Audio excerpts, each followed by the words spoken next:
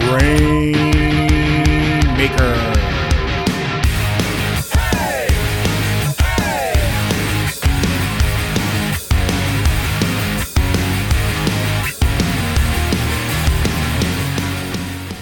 Welcome, everyone, to the Grain Maker Wrestling Podcast, a Prairie Proud wrestling podcast covering everything from Winnipeg to worldwide.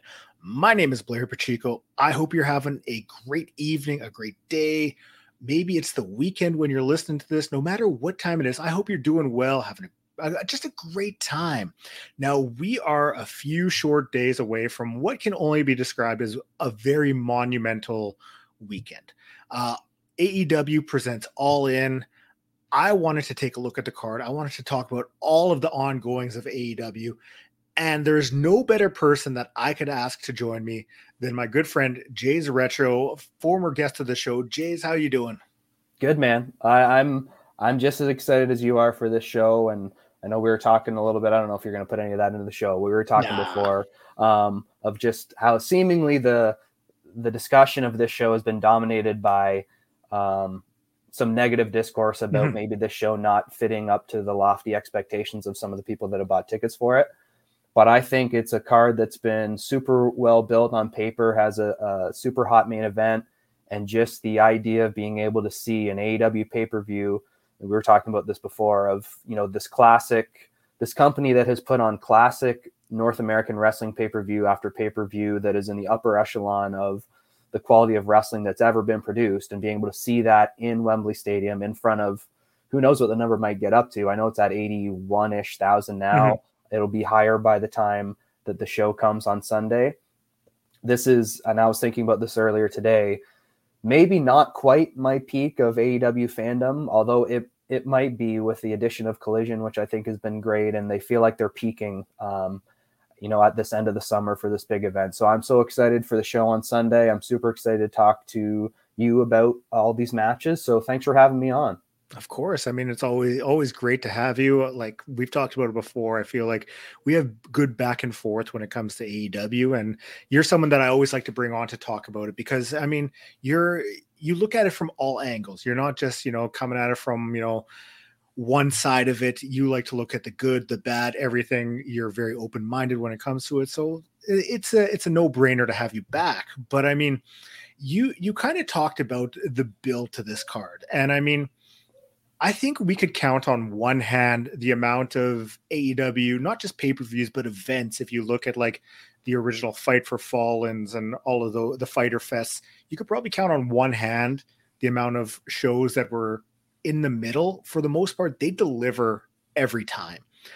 I feel the build for All In is par for the course. And if you really look into it, I think that they've done even a better job of building up some of these matches and feuds than they have for previous pay-per-views because we're recording this Monday evening and you pretty much have the whole card there waiting for you. You might get one match, maybe some 0 hour stuff, but like previously you look at a pay-per-view and you could be 4 days away and only have 3 matches. So I think he's doing something a little bit different with this one. Yeah. And I think the whole build stuff is, I know a lot of the consternation was like, and I remember talking to you about this on Twitter with some other people too, but there were people that were like 5 weeks out, like end of July, that were saying, oh my gosh, they don't have any matches announced.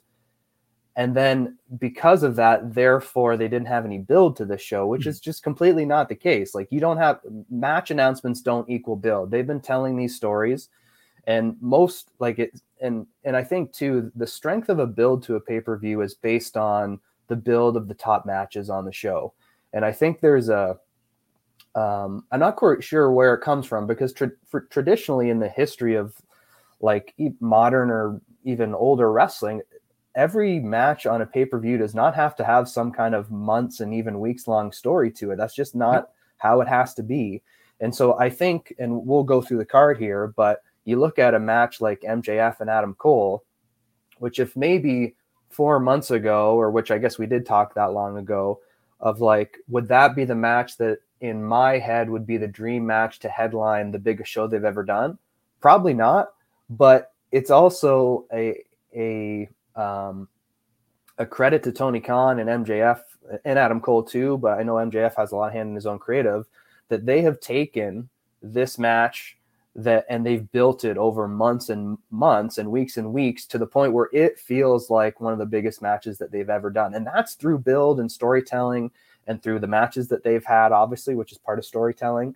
And so to me, the build stuff just doesn't add up. This is a show that feels huge.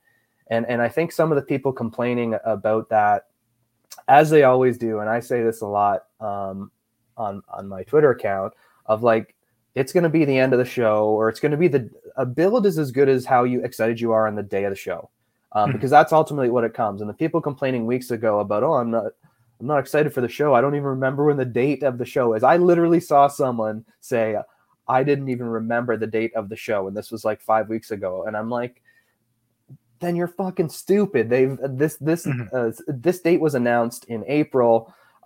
It's been something I've had marked in my calendar. And so anyway, we can go on and on about all the different criticisms I have for the build, including that, like, you know, they have weekly television to book as well, and they have to put big matches on these every week. It's the very foundation of their business is what they get from these television rights. But I think, and as we go through all these matches, there's something to be excited about in every match, and I'll nitpick some of the build stuff, even with some of the bigger matches. But overall, this is maybe, like I said, the most excited I've been for a show, and I think it certainly matches my expectations. And if it's not matching your expectations, I'm not talking about you, Blair. I mean like the people that are complaining about this. It's probably because you had set some kind of unrealistic standard in your head, or you had fantasy booked something, and Tony Khan isn't booking the exact fantasy booking scenario that you had. Because I think this is a home run card, and can't wait to go through it here with you. Yeah, I mean,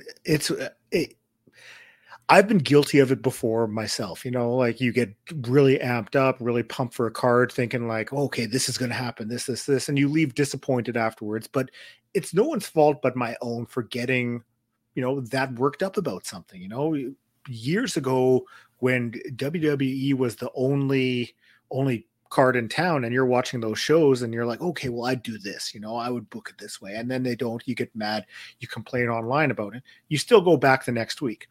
I can guarantee everyone who's complaining about All Out, they're still going to, or All In, they're still going to watch the shows. They're still going to tune in or go to it.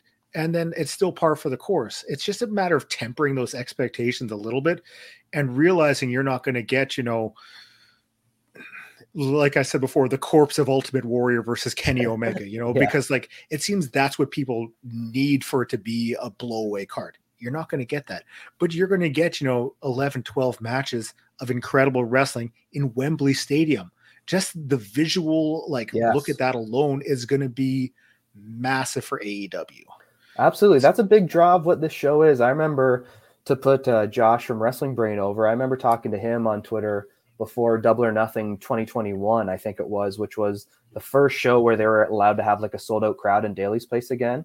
So it was the show that had the Young Bucks against Moxley and Kingston on it. The main event was Omega and Pac and Orange Cassidy. And that was like a show on paper that like didn't jump off at you, but a big and what I was saying to Josh was that the biggest appeal of that show was getting to see wrestling in front of a crowd again. And you're allowed to be excited about that. That's a big part of the appeal of the show.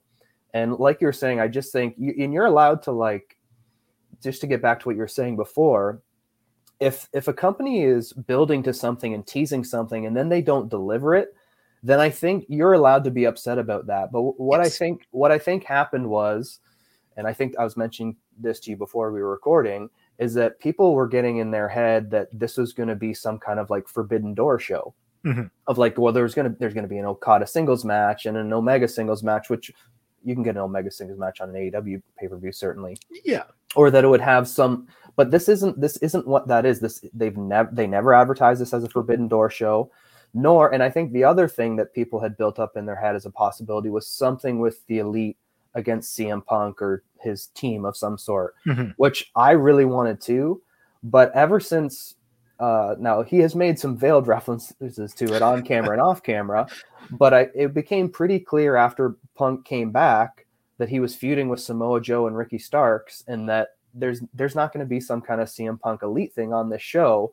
And so if you're being realistic about what some of the possibilities of what was going to be set up, I think that this is a card on paper that more than lives up to a tagline, which they're saying is the biggest show ever. Mm-hmm.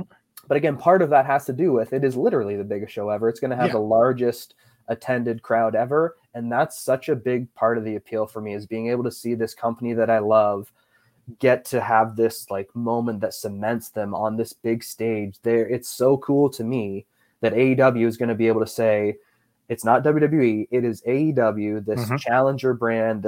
They are the second biggest company in the US, and being able to say, we ran the biggest show ever. That's a big part of the appeal to me. And that's why, to me, part of seeing, and from some of them are from actual like AEW fans, of like the getting bent out of shape over the card is crazy to me, because I think it looks great on paper. And again, seeing it in front of in a big stadium crowd is such a big part of my anticipation for this event.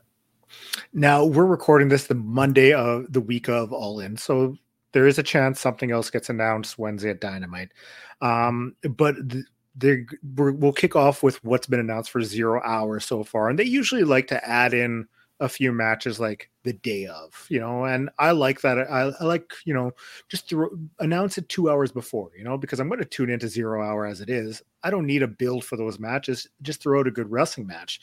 But to kick it off with Aussie Open against MJF and Adam Cole, I mean, obviously you're going to get some more build towards the main event with this match, but you're also getting MJF and Adam Cole against Aussie Open. And Aussie Open is one of the best tag teams out there today. Every match they're in, they deliver. They're a must-see tag team for me. The first time I ever watched them was against the Velocities. It was a match down in Australia, and it was 5 stars. One of the best matches I've ever seen. And to see the way they've grown over the years, what they've been able to do in New Japan, and even making that transition to AEW, like, to me, they come across as a huge deal.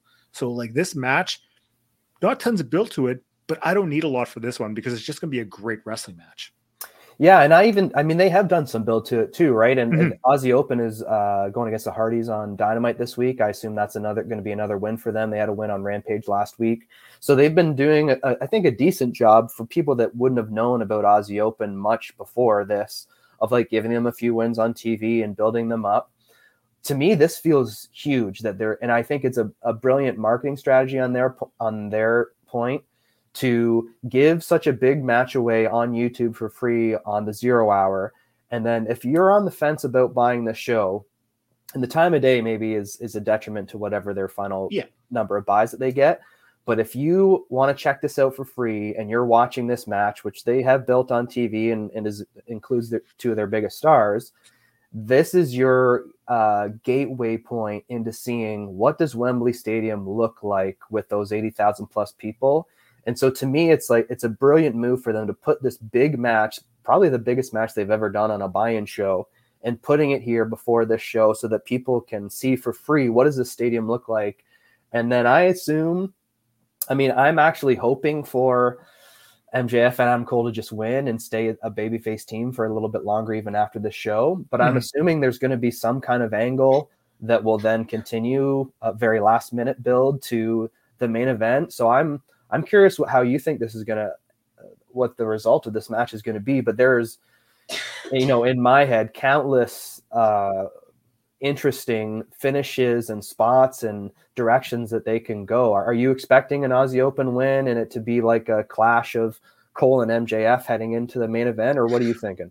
Like, I don't like the idea of taking the Ring of Honor titles off of Aussie Open just yet, because I still think there's so much more they can do with them.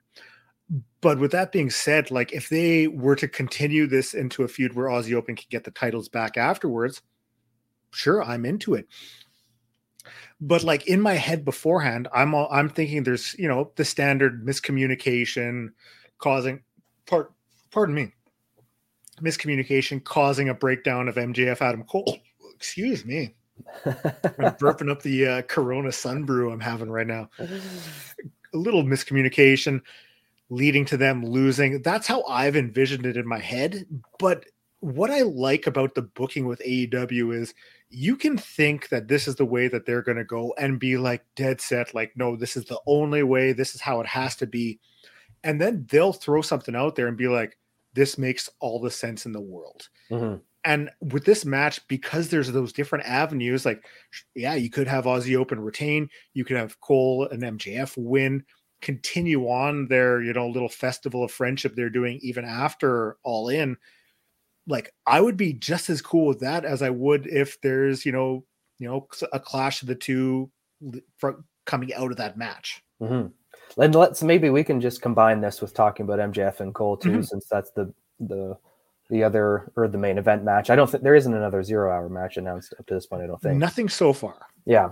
So anyway, that's part of and one of my apprehensions about this story when they started it was that it just seemed obvious, knowing what we know about MJF's history, that this was just going to be another example of him betraying a friend. He's done it a million times, mm-hmm. with Cody Rhodes, Wardlow, Chris Jericho.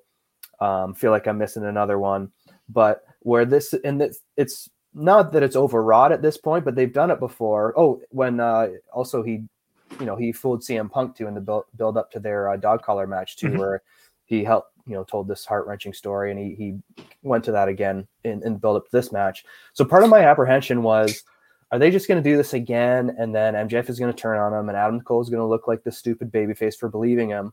But one of the brilliant things about this is that the forming of the friendship between these two guys on TV, it feels super genuine now in a way that I don't think, probably most people at the beginning were like, well, MJF's going to turn on him at the end, and then he's the devil, blah, blah, blah. But now I feel like there's more momentum in terms of potentially Cole being the one to turn on him, and the inclusion of the Kingdom and Roderick Strong in part mm-hmm. of this. It feels like they're potentially lining up this stable to align with Cole. But having said that, part of the brilliance of this is I'm not sure what the direction it'll be. If I were fantasy booking this, I would want them to, stay just have a straight babyface versus babyface match at the end, shake hands at the end, have CM Punk come out and say, I'm coming for you, MJF, I'm the Real World Champion, and that's your match for All Out, and try mm-hmm. to use this, this is a hot act that they have, is these two together. Yeah. There was so much momentum behind that tag team title match that they had on Collision with FTR weeks ago, that part of my initial thought when they announced this 0 hour match was that they kind of recognized that maybe we should have put the tag titles on them, and now they'll put the Ring of Honor tag titles on them instead. So even as I'm talking this stuff out, you can envision all these different scenarios and directions that they could go in. Ultimately, I think what's best for AEW and what has made me more interested, I think, in MJF than I ever have before, is seeing him as full-fledged top babyface. And I think giving him a run for that. I was hoping they were going to do that back in Full Gear in November when he won the title from Mox, and then they kept him heel, even though they were teasing him going babyface before them. But whether that's keeping MJF and Adam Cole together as a team and they're both baby faces, or if it's Cole turning on MJF and MJF stays the baby face, that's what I'm hoping it ends up being, that, and not another instance of MJF was a heel the whole time and blah, blah, blah. Because I think that would take his character in a new, more interesting direction. And the fans are just so behind him as this babyface act. And we've been waiting all these years to cheer for a guy who's very clearly charming and charismatic, and waiting for his, like when Rock turned babyface from being a heel and people were just wanting to cheer him for so long. It's like, just let us cheer for you for more than a month. Well, it's funny because earlier, like when MJF did win the title, you were hearing people say like, okay, well, they need a top babyface now to challenge him. Where's the top babyface? Who's going to step into that role and, be the yin to his yang? And it's kind of nice seeing, instead of needing a top babyface to face off with MJF, MJF has become that top babyface. That's right. So having that as a dynamic changes everything, because that's what I want to see now. Run with that because it has legs. You can have MJF as your top babyface. The fans hate Punk right now. So why would you not want to run MJF versus Punk? Like a complete change of the dynamic as last year. That's what I want so bad. I think that's other than doing the Elite Punk program, which I think would be red hot, I think the biggest thing that they can do is a babyface MJF against a heel CM Punk. There's going to be fans that cheer for CM Punk no matter what, just because he's a huge star, and they won't want to play along with booing him or whatever. But people, even Punk fans, are like, I really want to see this guy as a heel. Like, he hasn't done it in AEW yet, and I want to see that part of him as a performer. And so to me, CM Punk embracing what just feels natural now, which is to be an absolute heel against now, this huge babyface in MJF, it's real world's champion versus the actual world champion. That to me is the biggest match they can do. I don't think I mean, it seems obvious they're going to go to it eventually. Would they go to it in Chicago the next week at All Out on that week, a turnaround build? That's where I'm kind of apprehensive about it. It might be just easier to have Adam Cole turn heel on MJF, and then you can do the rematch in Chicago a week later. But I think even if they don't go to it right away, maybe it's Full Gear or whatever, but the most interesting thing they can do, and I think maybe we brought this up the last time I talked to you, it's Kenny and Hangman and Punk and MJF that I think have been the best told stories in the history of AEW.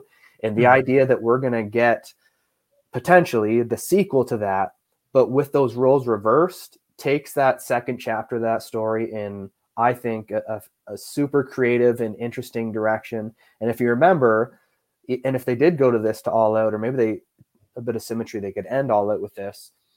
But I know there's people that are saying online, I've seen a little bit of it anyway, of, well, you couldn't have a heel Punk against a babyface MJF in Chicago.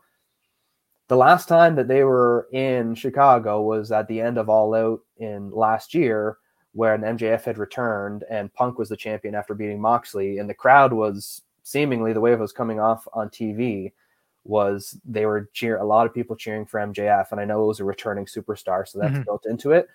But to me, that would be something I wouldn't even think about. And whatever, the crowd's going to be hot no matter what.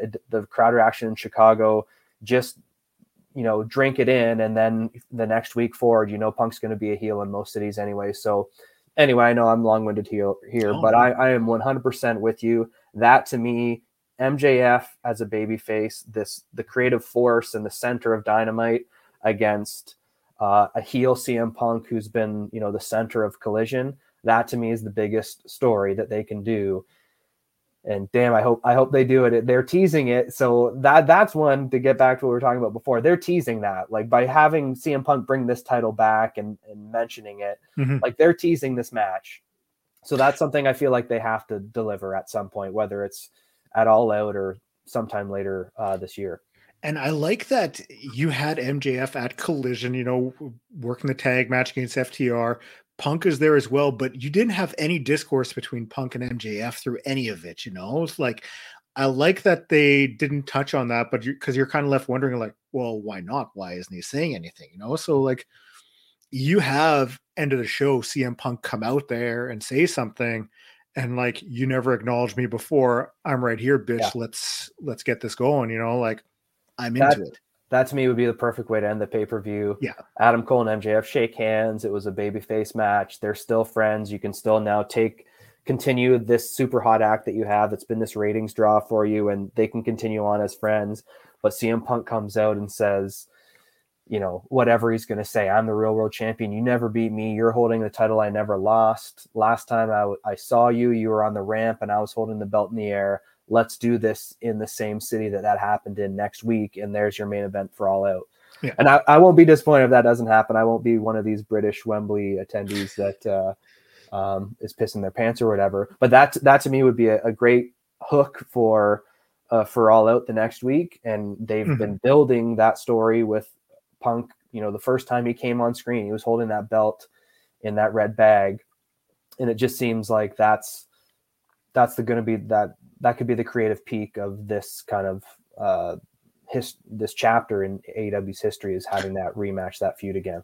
I'll mention this one thing and then we'll keep going with the rest of the card. But you remember when the summer of Punk in WWE, when he left and came back after Cena had won the title, and they, did the title hold off, where Cena held it up, Punk went a little bit higher. I'm envisioning that in my head in the middle of Wembley Stadium.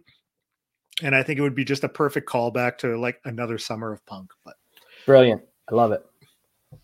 So also, we talked about the build to pay-per-views. For anyone complaining about the build to All In, just wait for All Out, because you have 2 matches announced and it's in 10 days. So yeah, interesting that you don't have any people from Chicago that are attending that, pissing and shitting their pants about lack of build for All Out. It seems like those people are smart enough to know that show is going to be fantastic, and we only have 2 matches so far, but I think maybe they are smart enough to realize that, they're not going to announce matches to a show that there's obviously going to be finishes and angles on All In. They're going to build to All Out. So anyway, shout out to all the Chicago fans that are smart and realize that complaining about only 2 matches being announced for All Out would be really stupid to do. So shout out to them. One of the matches I am very hyped up for, I'm sure you are as well, is FTR defending the tag titles against the Young Bucks.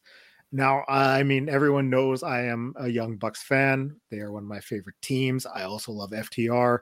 Seeing these 2 teams in the ring together, this match is going to blow me away. Like, they did it before in their previous 2 matches. I have no doubt that this match will be just as, if not better than those. I mean, all things considered, are you happy with the build for this so far? What would you like to see come out of this? What are your overall thoughts on it? This is the biggest tag match they can do, right? Like there's no bigger tag match that they can do than this. And I'm with you. It'll be better than their other 2. The first one was in front of almost no fans, right? Or a very limited attendance in Daily Place. The second one was a television main event. So that has just inherent restrictions in it.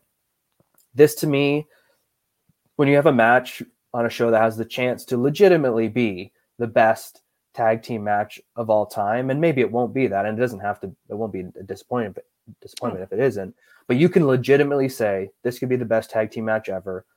Arguably the 2 best tag teams of all time are going against each other.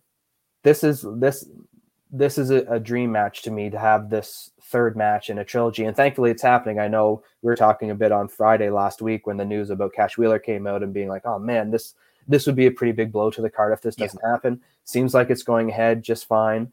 And the build, there hasn't been much, but they've had, their brief. There was a video package on Collision. They've had a couple of face-offs in the ring.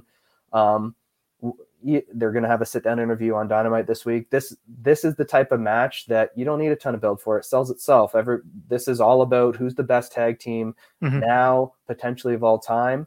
And the match is going to be fantastic. I think it'll be the best match they've ever had together. And for the people that were disappointed that there's no Elite versus Punk camp type of thing going on, this is pretty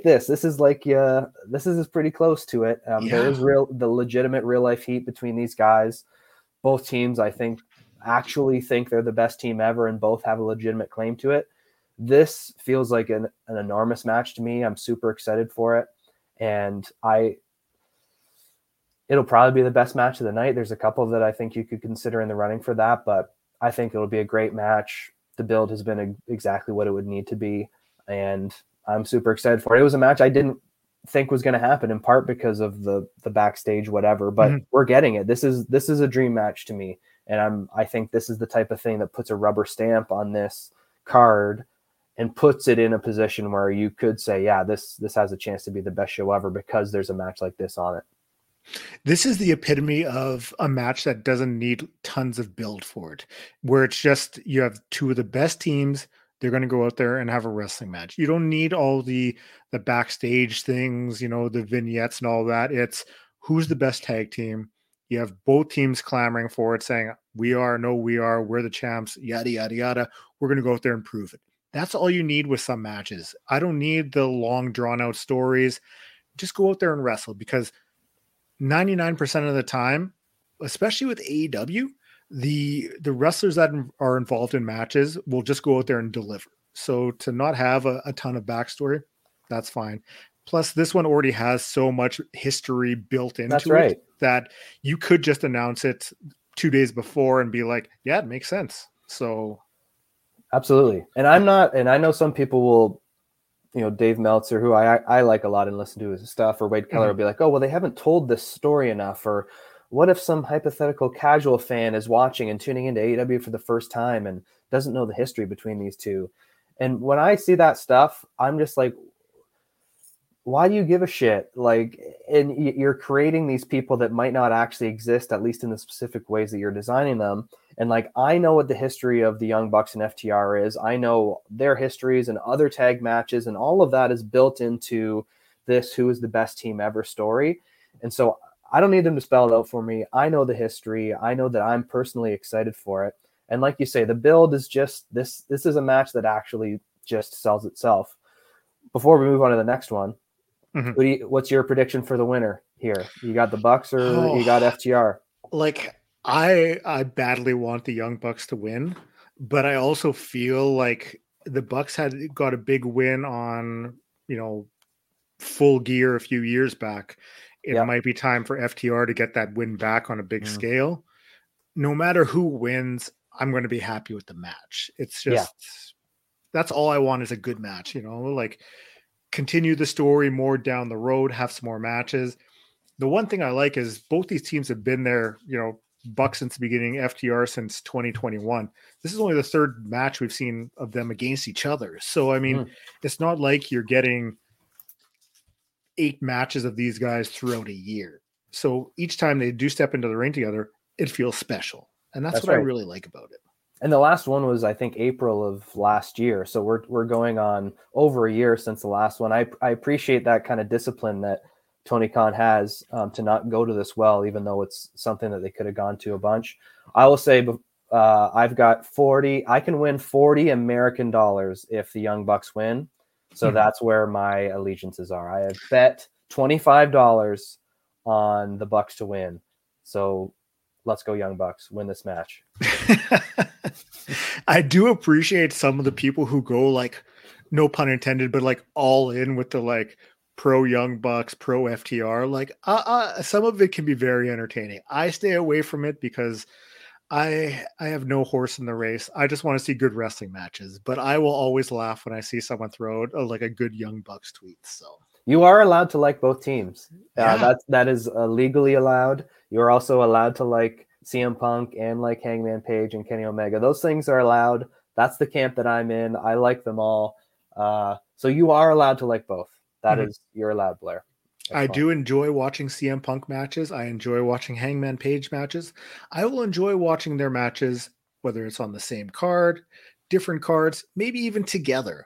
I just want to see good wrestling. So, I can get past a lot of the backstage issues and that. Just go put on a good fucking program, Yep.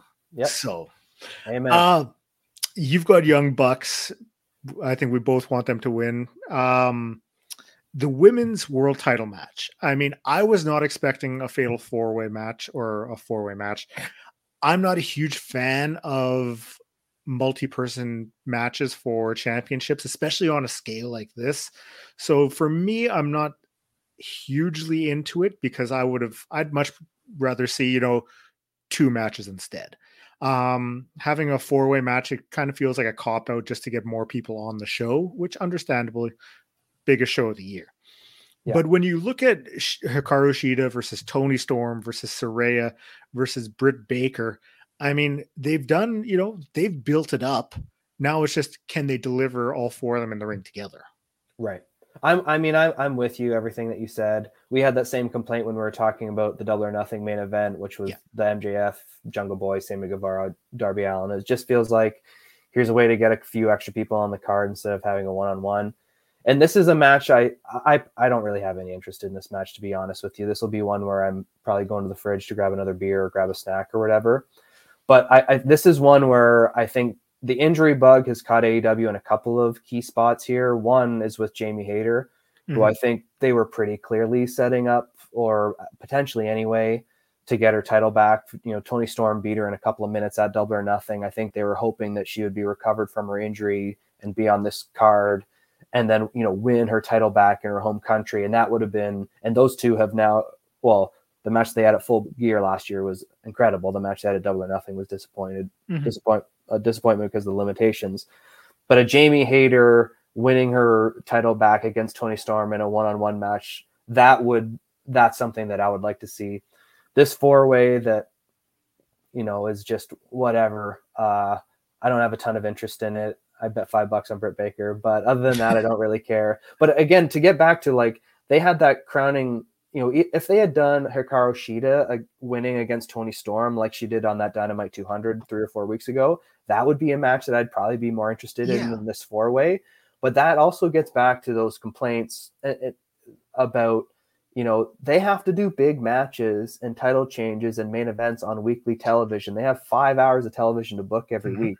They can't just save everything for something that's 6 weeks ahead on August 27th or whatever. So, you know, that's another thing to keep in mind when you hear or you make these complaints about build. It's like, well, they have big TV main events and other things that they have to build to. But anyway, I'm in your camp. This match doesn't really do anything for me, which is unfortunate. But I think this is one where Jamie Hayter would have pretty clearly had a bigger role in this show and would have been part of this in some way had she been healthy.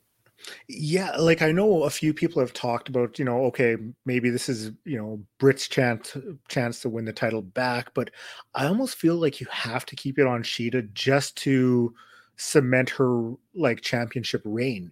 To have her be a transitional champion of only 4 weeks, that does her no favors, especially considering towards the end of her reign, I mean, it was kind of, you know, a little lackluster.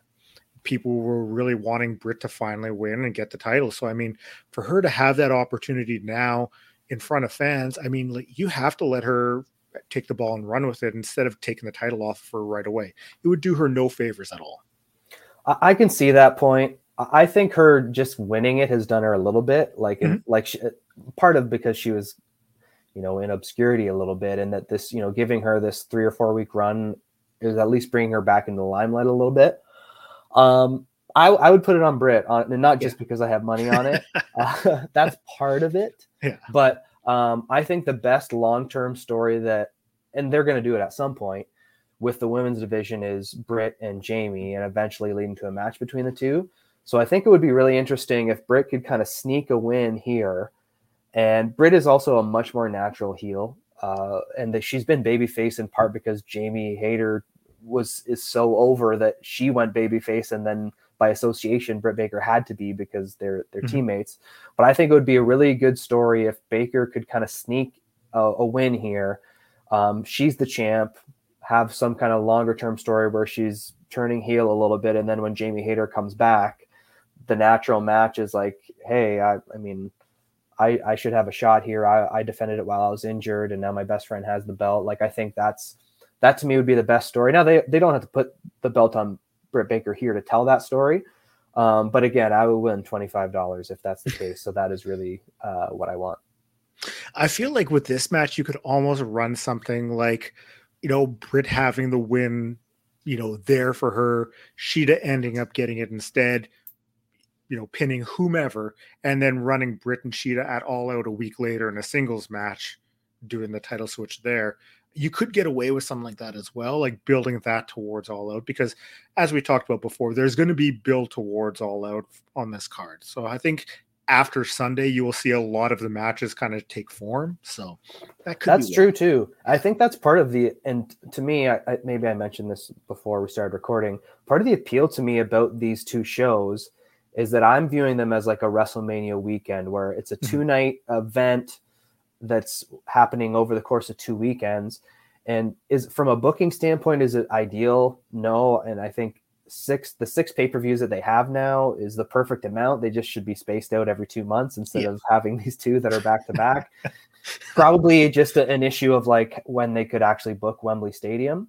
But I think, you know, in terms of this match and other matches too, part of the appeal of having All Out the week after is that it really does put in question the results of some of these matches, because having that next pay-per-view a week later where they could either put things back to as they were or even take it in a new direction makes you wonder, like, in a match like this, really any 4 of the wrestlers in this match could win, because you could have some kind of finish that then leads into All Out. And so I think part of the appeal of this show to me, frankly, is it almost feels better as like a combined, or bigger as a combined show with next week, but it also calls into question some of the finishes, which Also makes it harder to bet on for someone like me who likes betting on these. But it does give an unpredictable kind of feel to some of these matches, which I appreciate.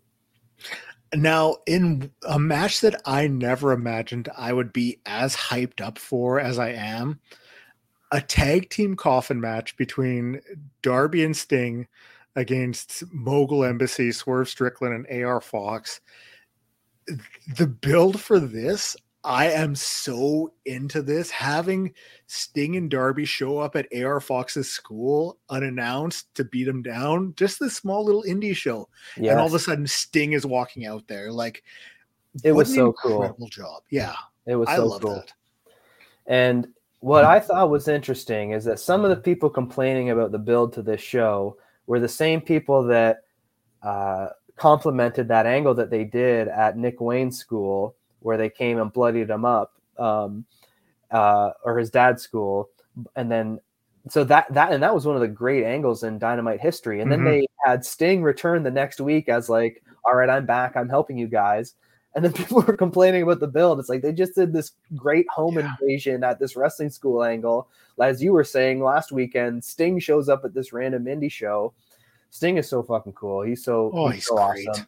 And if I can brag for a second, that match, I went to the Dynamite in Hamilton, and the main event of that was Darby and Sting against Jericho and Sammy Guevara, and it spilled all over the arena. Sting is a fucking madman. Like, he took an Irish whip into the barricade on the outside, and it was like the stiffest thing I'd ever seen. He legit took this like in his ribs and his back. He was down on the ground. He ends up biting his lip on the ladder splash at the end. I thought he was going to die. This guy is a madman, the things that he's still doing at this age. And like this match has not only been built well through these angles that we talked about, these Wembley Stadium attendees, you're getting to see Sting live. This guy has killed it in every single AEW match that he's done for the most part. This is one of the as you said, one of the matches I'm most looking forward to. This is going to deliver. There's a 0% chance in my mind that it's 100% going to deliver. There's no way it's not going to. And I'm still someone who's cherishing. I know there were rumors months ago, maybe this would be Sting's retirement match because it's Wembley, and when would there ever be anything bigger than this? His contract's coming up, I think, at the end of this year, November, December, whatever. I'm glad that this isn't a retirement match. I want to see more Sting. Yeah. This is like, all of his matches feel special. This is a special match. I fully expected this to be Nick Wayne and Darby against AR Fox and Swerve, and then I thought, okay, maybe a 6-man, a trios tag match. But to have it being Sting and Darby, those two alone, like to have this for Sting, a huge moment for him.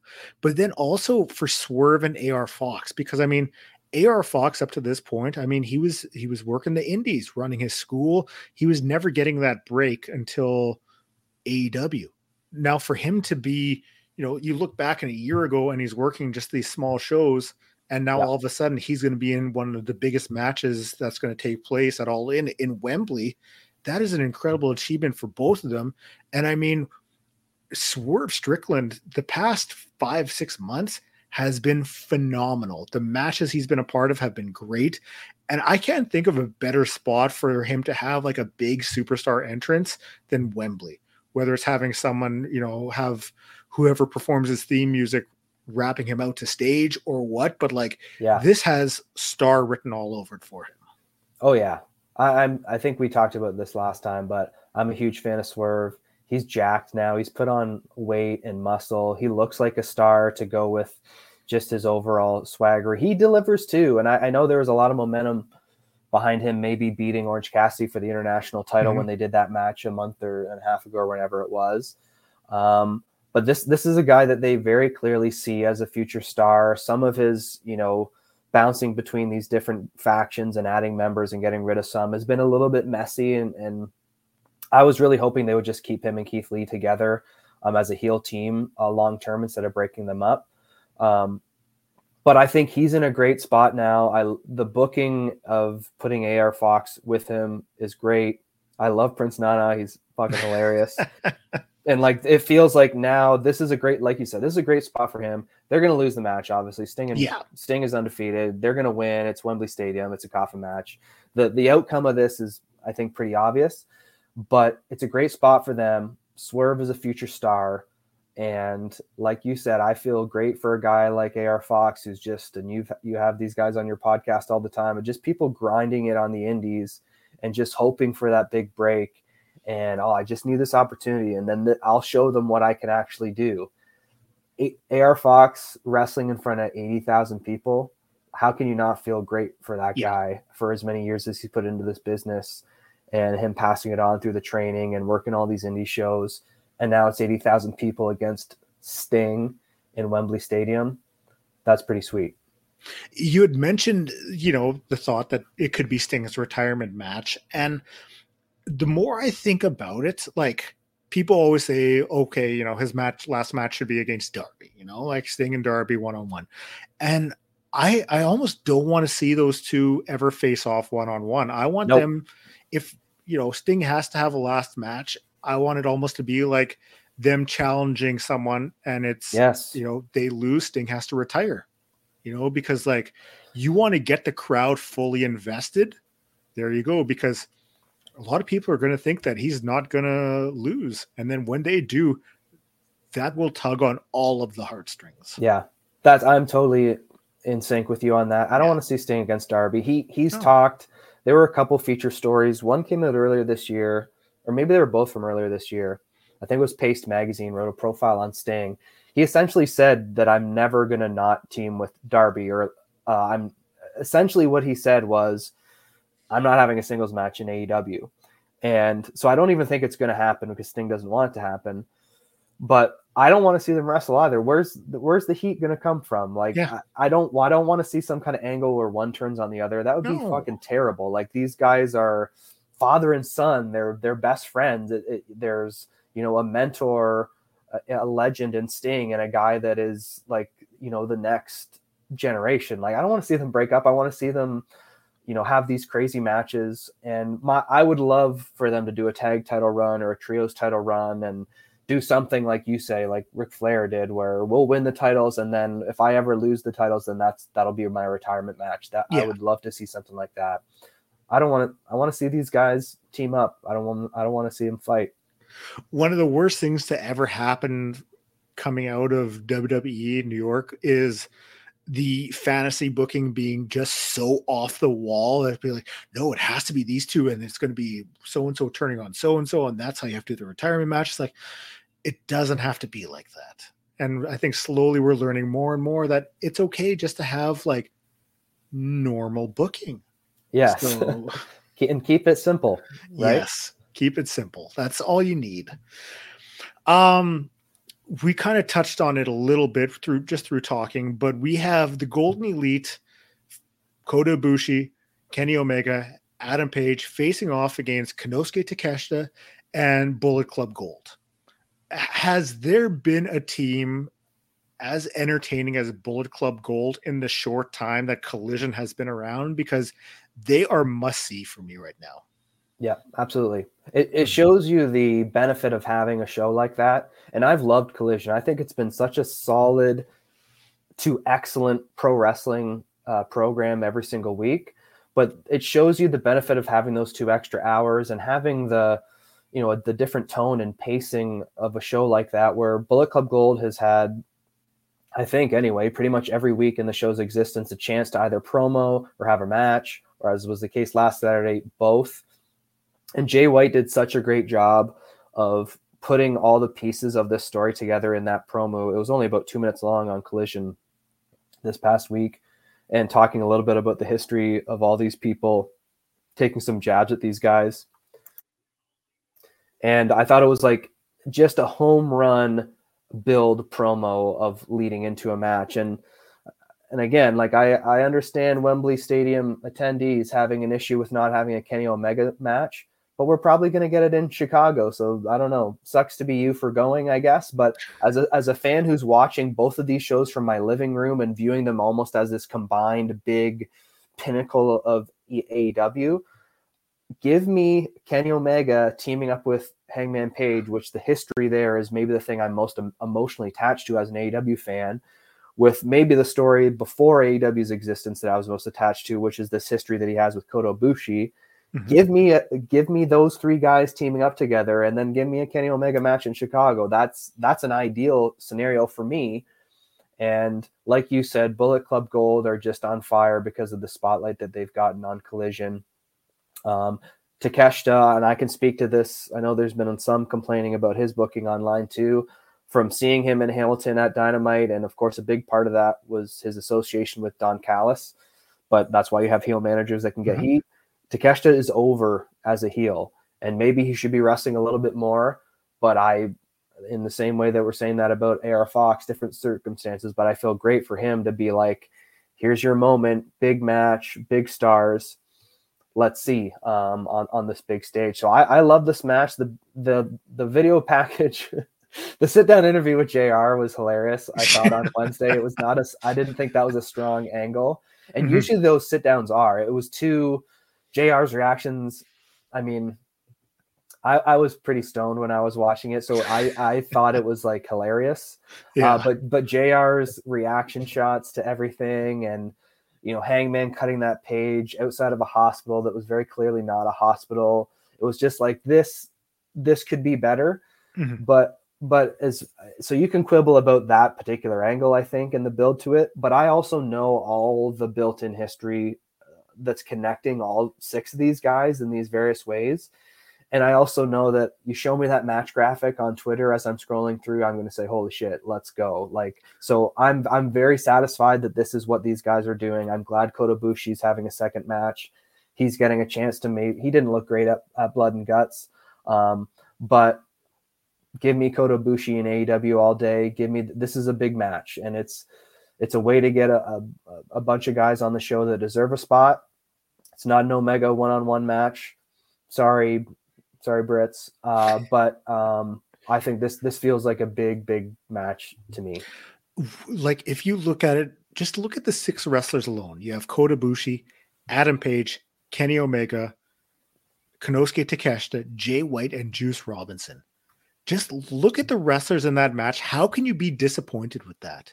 Because all of them have, the past year, done an incredible job. Like, the fact that when Juice Robinson first signed and everyone's like, oh, okay, great, it's Juice Robinson. And then now he, like I said, he's must-see TV.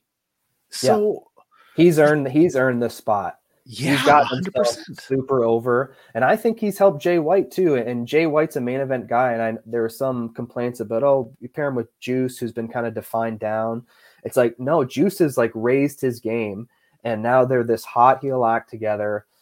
All these guys deserve this spot. I love that this match is happening. And again, we'll see. What I'm interested in the finish too. I could see it going a couple of different ways. Maybe they wouldn't want, homegrown guys like Omega and Hangman to lose on such a big stage. But this is where that unpredictability thing that I mentioned before comes in of I'm kind of assuming we'll get Omega and Takeshita one-on-one at All Out. And if that's the case, then doesn't it make more sense for Bullet Club Gold and Takeshita to get the win here and then, or however you want to do it. So again, an unpredictable finish, I don't think that's maybe the general perception, but that All In question, or the All Out question mark of the next weekend after, is making me wonder what direction do they actually go here.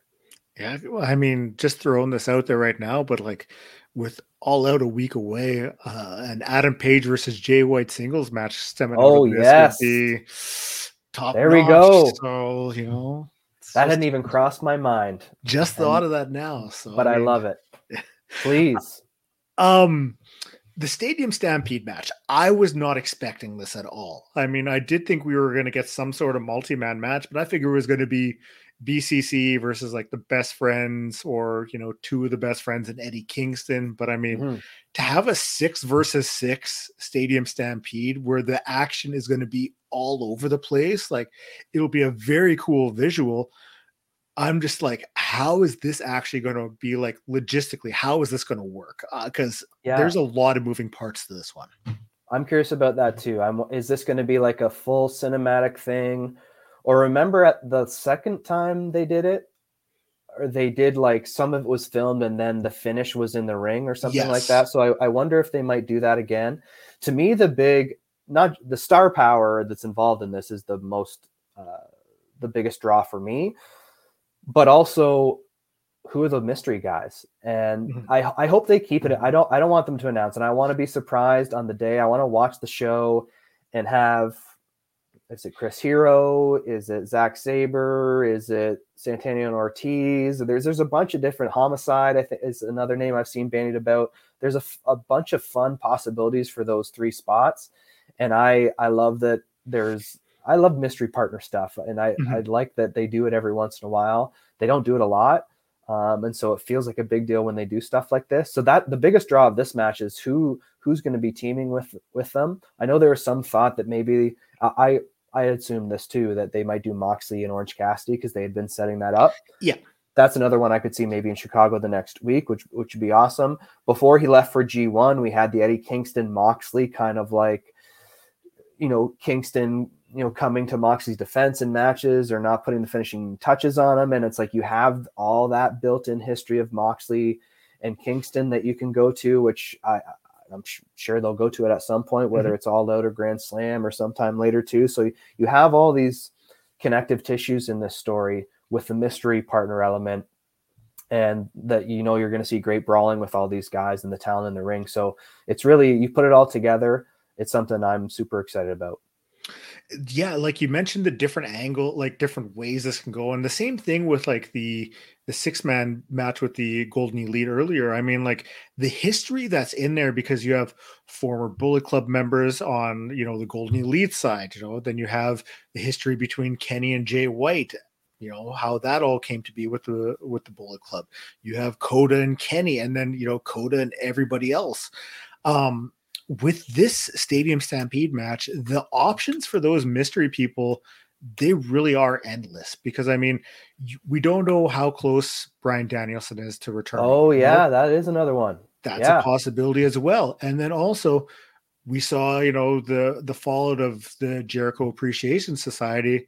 Well, what about Daniel Garcia? He's someone else that could be tied in there. So like in my head, I have a vision that, like they announce one of the people, the second one is going to be Bryan Danielson, and then all of a sudden he introduces Daniel Garcia to it, because that could be this was like the faction that he could have been in if it wasn't, if he had joined with Bryan Danielson instead of turning on him, right? Like this could be, I'm a pro wrestler and not a sports entertainer. That would be great. What a spot for him. He deserves it too. You saying that, I would love if Garcia got a spot here, because he has crushed it, like with the whole sports entertainer thing. Like the match between him and Shibata, and how he was able to, like, there's just trading shots, and then he does his little dance, like as he's sitting down, he does the little dance, and you're like, this is fucking incredible. Like I love that match. It is on my list of like match of the years. That's how much I was into it. And like Daniel Garcia, from when he first stepped foot in an AEW ring, and we knew what he was capable of, an incredible in-ring wrestler, the next generation, the guy who's going to win the Bryan Danielson Award for years and years to come, out of this, to see what he's been able to do to develop himself as a sports entertainer, to add that other level to himself, to stand out above some of the other guys who haven't had that chance yet. Like he's done a great job. I will say, if him joining the Blackpool Combat Club means that he's getting rid of the dance, then I take back everything that I say. I do not want him to join that group. He needs to keep the dance. Yes, 100%. Keep the dance. It's fine. You can be a pro wrestler and still dance like that. So please keep the dance. Even coming out of this, like, I hope that after All In, All Out, we do see a little bit of, you see more bleeding of talents. Maybe you see more Bullet Club Gold on Dynamite, but then, you see. Well, imagine Daniel Garcia on Collision and him getting like a 15-minute segment to have, a match like the Jay White Dalton Castle one from this week, where it's just like, all right, Daniel Garcia, here you go. Like, here's your 15 minutes. Yeah, totally with you. Yeah, like I want to see, like give me more like Blackpool Combat Club and Bullet Club Gold. I want to see that dynamic take shape, Mhm. because it's two factions that haven't interacted at all, really. So, I mean, why not? Let's see what they can do. It's something different. And I Yes. hope we get that coming out of this weekend or these next 2 weekends. And don't forget, Kenny Omega, in his promo on Dynamite a couple weeks ago when they announced that they had re-signed, he said, "You'll be seeing me or us," I forget exactly what he said, "on Collision more." So Kenny Omega has promised us that he's going to be on Collision. So Kenny, that would be sweet. I just give me big match Kenny Omega in like a 30-minute main event, which they Yeah. do every week on Collision, which is another thing I love about that show is like Mhm. I can sit back in my recliner and crack open a beer and I'm like, I'm gonna get a 25-minute pro wrestling match that is going to be paced well and that I'm going to follow the story of like they did with Christian and Darby this week. And it's usually been Punk in that spot or the tag match between MJF and FTR. It's like anyway, Kenny, you've promised that, but like you say, I would like to see a sprinkling in of maybe some other Yeah. guys that could really benefit from having, a chance to get, Dynamite's such a frenetic pace and they do so many angles and I love the show, but I Mhm. think there's some guys that as it's already benefited guys like Ricky Starks and the Bullet Club and Powerhouse Hobbs and all these guys that are getting FTR wasn't really doing much this year and they've kind of put themselves back in the tag team of the year discussion because they've had so many opportunities to have these matches on Mhm. Collision. But like, there's obviously a countless, AEW talents that would really benefit from getting that kind of focused spotlight on Collision. So I would like to see a little bit more integration too. I think that's a creative way to go. I would love to see TSN just have it as an actual program on TV because I'm not going to pay $8 a month for TSN Plus. So Nope, smart nor guy. will I. Instead, I will be a pirate out on the seas, doing what I have to do to see it for free. That's the only way I do it now. So, um, CM Punk's mojo. I mean, because of TSN not showing Collision, I've been, a little out of the loop the past couple weeks, unfortunately. But this is still a matchup between two guys that, I mean, the was it? I was thinking of the finals of the Owen, but it wasn't Samoa Joe and CM Punk. But they did have a match on Collision. Yeah, it was in the tournament. It was the semifinals, I Yes, think. yes. Yeah. So, I mean, like, you kind of got your whistle wet a little bit with that one, but I feel like this is the one where they're really going to deliver that classic we were all expecting when Mm-hmm. they first announced that they were going to face off. And I mean, by no means do I think we see Samoa Joe beat him here. I No. think that you have to have CM Punk win just to continue this on. But I would love for Punk to win by, some, shady shenanigans, Yes. maybe, to Yep. continue that full heel turn. I agree. This is another one like FTR and the Bucks where like this just sells itself. Joe, Punk, Wembley Stadium, two of the biggest stars that they have. This is a match I want to see. And this is one though where if you're nitpicking the storytelling or the build ahead of time, it would have made more sense if Punk had lost to Samoa Joe instead of beating him, because then Yeah. part of the draw of this match is that Joe has remained undefeated after all these years against Punk, and then Mhm. Wembley is when he gets his win back. But you also would have then missed out on the 2 or 3 weeks of extra shine that Ricky Starks got from getting to face Punk in the finals. So Yeah. I think the trade-off that actually works to their benefit of the rub that it's given to Ricky Starks. But Joe cut a promo. Well, he's actually cut a couple now. But anyway, the end to the first Joe Punk match on Collision anyway, not the first match they've had, but the one that they had a couple weeks ago was Punk won with a roll up. And you could tell by Joe's reaction afterwards that this was something that was going to continue on at some point, maybe not necessarily Wembley. I thought maybe they were going to go Punk Starks at Wembley, and but there was a couple of different possibilities. And Joe came out a couple weeks after and just said, like, if you think that beating me with a roll up after I've beaten you however many times I have in our history is going to be good enough, well, fuck you. I'm going to choke you out at Wembley is essentially Mhm. what he said. And I was like, and I heard that promo. I'm like, let's fucking go. I'm back Yeah. in. Like, let's have this match. He's cut a couple of heated promos.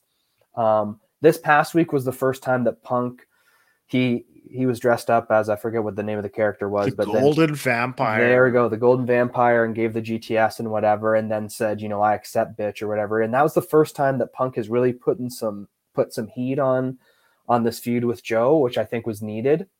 Hopefully, maybe there's another chance for Punk to maybe cut another promo here. But there's obviously a ton of backstory. One criticism I would say and I've loved Collision. I've loved everything that Punk has done, but in Collision so far. But it still feels like he's kind of, and this connects back with the MJF story that we're hoping that they get to. If you remember back to Punk's first run in AEW, there was this kind of honeymoon period where, he had the match with Darby, which was incredible, but there wasn't like heat between the two there. And then he had these kind of follow-up matches. He had Paros Haas match on Rampage. He did like the Matt Sydal match on the Rampage that was like head-to-head with SmackDown. And he was just kind of like, it was like, Punk is back. This is awesome. He's having these matches. It's great to see him. I'm still kind of in that honeymoon phase with him as I'm watching Collision. I'm just happy he's back and that I'm getting to see this great stuff that he's doing. But if you remember back his first run, it was that feud with Eddie Kingston, which was only a couple weeks of build before Full Gear, where you had that back and forth promos between those two guys, and there was heat there, and it was intense. And Punk still hasn't turned that, other than when he's been promoting stuff with MJF, with the Real World's Champion. He hasn't put like super heat on like his stuff with Ricky Starks or with Samoa Joe yet. And that's why, to me, what I think we're really going to see, and it gets back to what we were talking about before, is when we get Punk and MJF, that's when it's going to be like, it's fucking on now for Punk. And that's where we're going to see. And that's why I wanted to turn heel too, because we're just going to see CM Punk at his best, cutting these promos with heat against MJF, a program that he definitely wants to have. And that's when we're going to see the peak of Punk's second run here. But again, I'm super looking forward to this match. It's absolutely, satisfying to me as a viewer, but I have seen some people say that like some of the weirdness of it. I think part of that weirdness is just that Punk hasn't totally turned it on yet in terms of fully investing in the story, and that the best of Punk so far has been the promos, like his first promo back, which I thought was an all-timer, but that was about what do I have in the bag and me taking these shots at the Young Bucks. And but I think we're going to see the best of Punk when we get this Punk MJF story, and and again, whether that happens all out or later on, that's, I think, when we're going to see the best of the second run of CM Punk, when he can really sink his teeth into something that I think is going to be creatively fulfilling to him, and that there's heat too, of like these two biggest stars that the company has, arguably. A chance for him to really take it to the next level that's kind of been missing in some of his feuds. It's still delivering, but it's something missing. And here's the opportunity to get back to that. And I do think we see that coming out of All In, heading towards All Out. Last but not least, we have, of announced matches, we have Chris Jericho against Will Ospreay. Now, I know there are people who do not like Will Ospreay, and that is fine. I think it is not fine. Those people are stupid. Well, why would you not like Will Ospreay? Come on. Because you don't like Will Ospreay? I love Will Ospreay. Oh, okay. Oh, I thought okay. No, I'm very. A lot of wrestlers have, their, whatever. Some people won't like because his personality on Twitter. Some might not like his moveset, whatever it might be. When I'm watching a match and Will Ospreay is in it, I know I'm going to get an incredible match, because he is someone who, it doesn't matter if he's a junior, a heavyweight, he delivers every time. Now, you were getting a match that was rumored to be at Wrestle Kingdom, I think in 2021, if I'm not mistaken. You're getting that now at All In, on one of the biggest stages for wrestling ever. This match is going to blow minds. Chris Jericho always steps up to the plate whenever he's facing off with someone who's on the up and up. So somebody like a Will Ospreay. So he's going to go in there and he's going to deliver a above, a top tier Chris Jericho performance. You couple that with Will Ospreay, and this has potential to be a fucking match of the night. Oh, absolutely. I'm with you. This is, for Will Ospreay catches heat because of the Dave Meltzer gives him 5 stars plus on every match.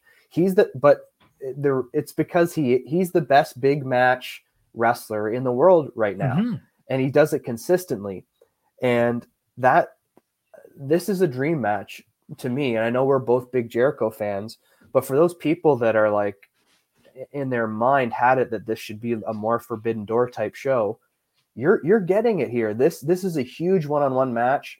I know I had said earlier that I thought maybe the tag match would be the match of the night, but this is the other, I think, would be the major candidate for that. Of like, there's no way in my head that this is going to be disappointing. Will Ospreay is the best in-ring wrestler in the world, and the story of Chris Jericho, this legend who I've loved since I was a kid as a fan of like, and having him, can you keep up with the best wrestler of the world in his home country in front of 80,000 people? And you have all this other backstory of Don Callis and Jericho being tight that they've been feeding into.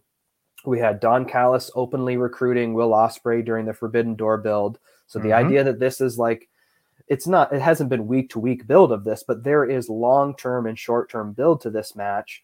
And then there's just the idea of on paper that these are two of the best ever.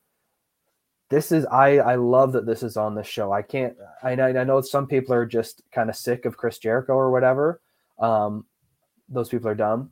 Yes. But like this is a dream match. This is an absolute slam dunk dream match. Maybe the match I'm most looking forward to. I can't wait. It's going to be incredible. Like, just look at the year Ospreay has had so far, and we'll just talk about against people in AEW. He had the 2 bangers against Kenny Omega. He has had a couple trios matches where he's teamed up with Aussie Open that everyone raved about coming out of on like Rampage. I think it was against the Best Friends and Rocky Romero. And everyone just had incredible things to say. Like, he's someone who you get a small sample size on AEW TV, but he's going to deliver every time. He's coming off of an incredible G1. The match with Naito was amazing. Like, this is like, I'm trying not to like get too over the top about it, but this is going to be in Ospreay's backyard. Yeah. 80,000 fans in Wembley. He is going to come across as such a fucking rock star. Yeah. It is going to be unbelievable. You couple that against him facing off with a legend like Chris Jericho, and this has all of the makings to be one of the most memorable matches in AEW history. I agree. You said it. I can't say it better than you just did. You've encapsulated my excitement for this. But I will add, I think Will Ospreay is probably going to sign with AEW at the end of this year. I think the money will just be there. This is like, what a selling point as a pitch. If you're Tony Khan and you're looking at Will Ospreay, who I think maybe his contract expires after Wrestle Kingdom or whenever it is, it's coming up, and the piles of money that you have that you can throw at this guy. What a pitch that you've been able to bring this guy into a couple of different Forbidden Door builds and shows. And now it's like, hey, this is what AEW can be like, is here's this big match against Chris Jericho. So I just think, barring injuries, and he certainly wrestles a reckless style, but we're talking about a guy that if he signs with AEW long term, and I think there's a good possibility, but you've given him this huge sales pitch on your company by putting him in a spot that there's probably 20 other guys on the roster that would kill for. And here it is. And what else is there to say? We've praised this enough, but this is maybe the match I'm most looking forward to. And I think it's going to deliver big time. And if it doesn't, my guess would be that it's maybe Jericho trying to do a little bit too much and maybe trying to wrestle like he's 30 instead of 50 or whatever. But I think he's smart enough to know. And we just saw with Ospreay and Naito of like, Naito's like, kind of in Jericho's spot too, at least in terms of a guy that's certainly on, towards the tail end of his career at this point, and who's no longer at his athletic peak. And we saw Will Ospreay have arguably the match of the year against a guy like that in the G1 semifinals. So like, this is going to deliver. I'm confident of it, but if it doesn't, I think maybe that would be the reason why. It's funny because we're wrapping up to talk about All In, and you kind of like look at this, you realize All Out's a week afterwards, and the roster of AEW is big enough that they could run 2 pay-per-views and not have the same guy on each show, and they would still be They could. top of the line events. So it's nuts to think about. Their roster is so deep. I do feel bad for like the people that aren't going to make this show. I'm kind of hoping they might do some kind of battle royal on the pre-show. Just you would feel for a talent that doesn't get a chance to walk out in front of 80,000 people in Wembley Stadium, because there are some guys that, like, I think AEW would be stupid not to run Wembley again, whether it's next year or the year after, just because clearly, you don't get a chance to sell tens of thousands of tickets, with every show. But there's going to be some people that don't get that chance again, and hopefully they can. But like you say, their roster is so deep that there are going to be people that are kept off this show. Mm-hmm. It is deep enough that they could just have a separate roster for All Out. We know that won't be the case because Darby Allin's already booked for both. But you're right. The depth of this roster is such that they could absolutely book it with just like, oh, you already worked All In. Okay, well, let's work off with the other. Yeah, exactly. No, for those listening, if they're not already following you on social media, where can they find you? If you have anything to plug, maybe another refereeing gig, I don't know, but here's your chance. No, I've refereed at 2 shows, and I will not do it again unless I'm doing it as a favor for somebody. But yeah, just at Jay's Retro on Twitter.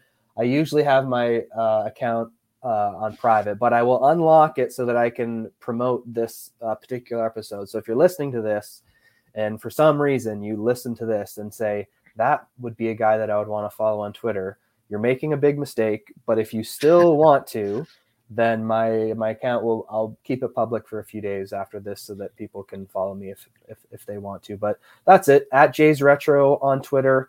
And as always, Blair, it's so nice to talk to you about AEW, and our beliefs about what this company is and what it's brought to wrestling are very much in sync. And I'm so much looking forward to the show. The last thing I will say, though, because my wife, the few times that I've been on the show, has listened to these episodes, despite the fact that she doesn't really have any interest in wrestling, but she thinks it's funny that I've been on these shows, so she'll listen. But I will just say, I cannot watch All In live on Sunday afternoon because it is my daughter's first birthday. And months ago, when my wife said, hey, what date should we do her birthday party on? I said, I don't care when we do it. I just don't want it on August 27th in the afternoon because there's going to be a wrestling show on that I really want to be able to watch live. And she said, okay. And then a couple of weeks later, she said, hey, okay, we're going to do the birthday party in the afternoon from 11 to 1 or 11 to 2 on August 27th. So anyway, I can't watch it live. I will watch it Sunday night. I'll have to stay off the timeline all afternoon, which will be tough, terrible and tough. But I will watch it Sunday night. I just can't watch it live. I did tell my wife, Kelsey, that I was going to make fun of her for doing this to me on this episode. So I had to get it in there. There you go. I look forward to discussing the events afterwards, and it is going to be a hell of a card. So Jays, thank you so much for joining me. It was a pleasure. Thank you to Jays. Thank you for checking out the podcast. I say it every time. I will always say it. I truly appreciate you taking time out of your day to listen to me talk about wrestling. If it's your first time listening, you can find me up on Twitter at GraymakerPod, up on all social media, Graymaker Wrestling Podcast. I'm moving my hat around too much on video, so I'm going to put it backwards again. Email graymakerpodcast@gmail.com, up on all podcast streaming platforms. And you can find me every Saturday up on Love Wrestling doing For Exposure with my good friend Pluggo as we take a look at the world of independent wrestling. Check that out. Check out some of the other incredible shows up on Love Wrestling, some incredible content up on there. Thanks again for checking out the podcast. We'll talk soon.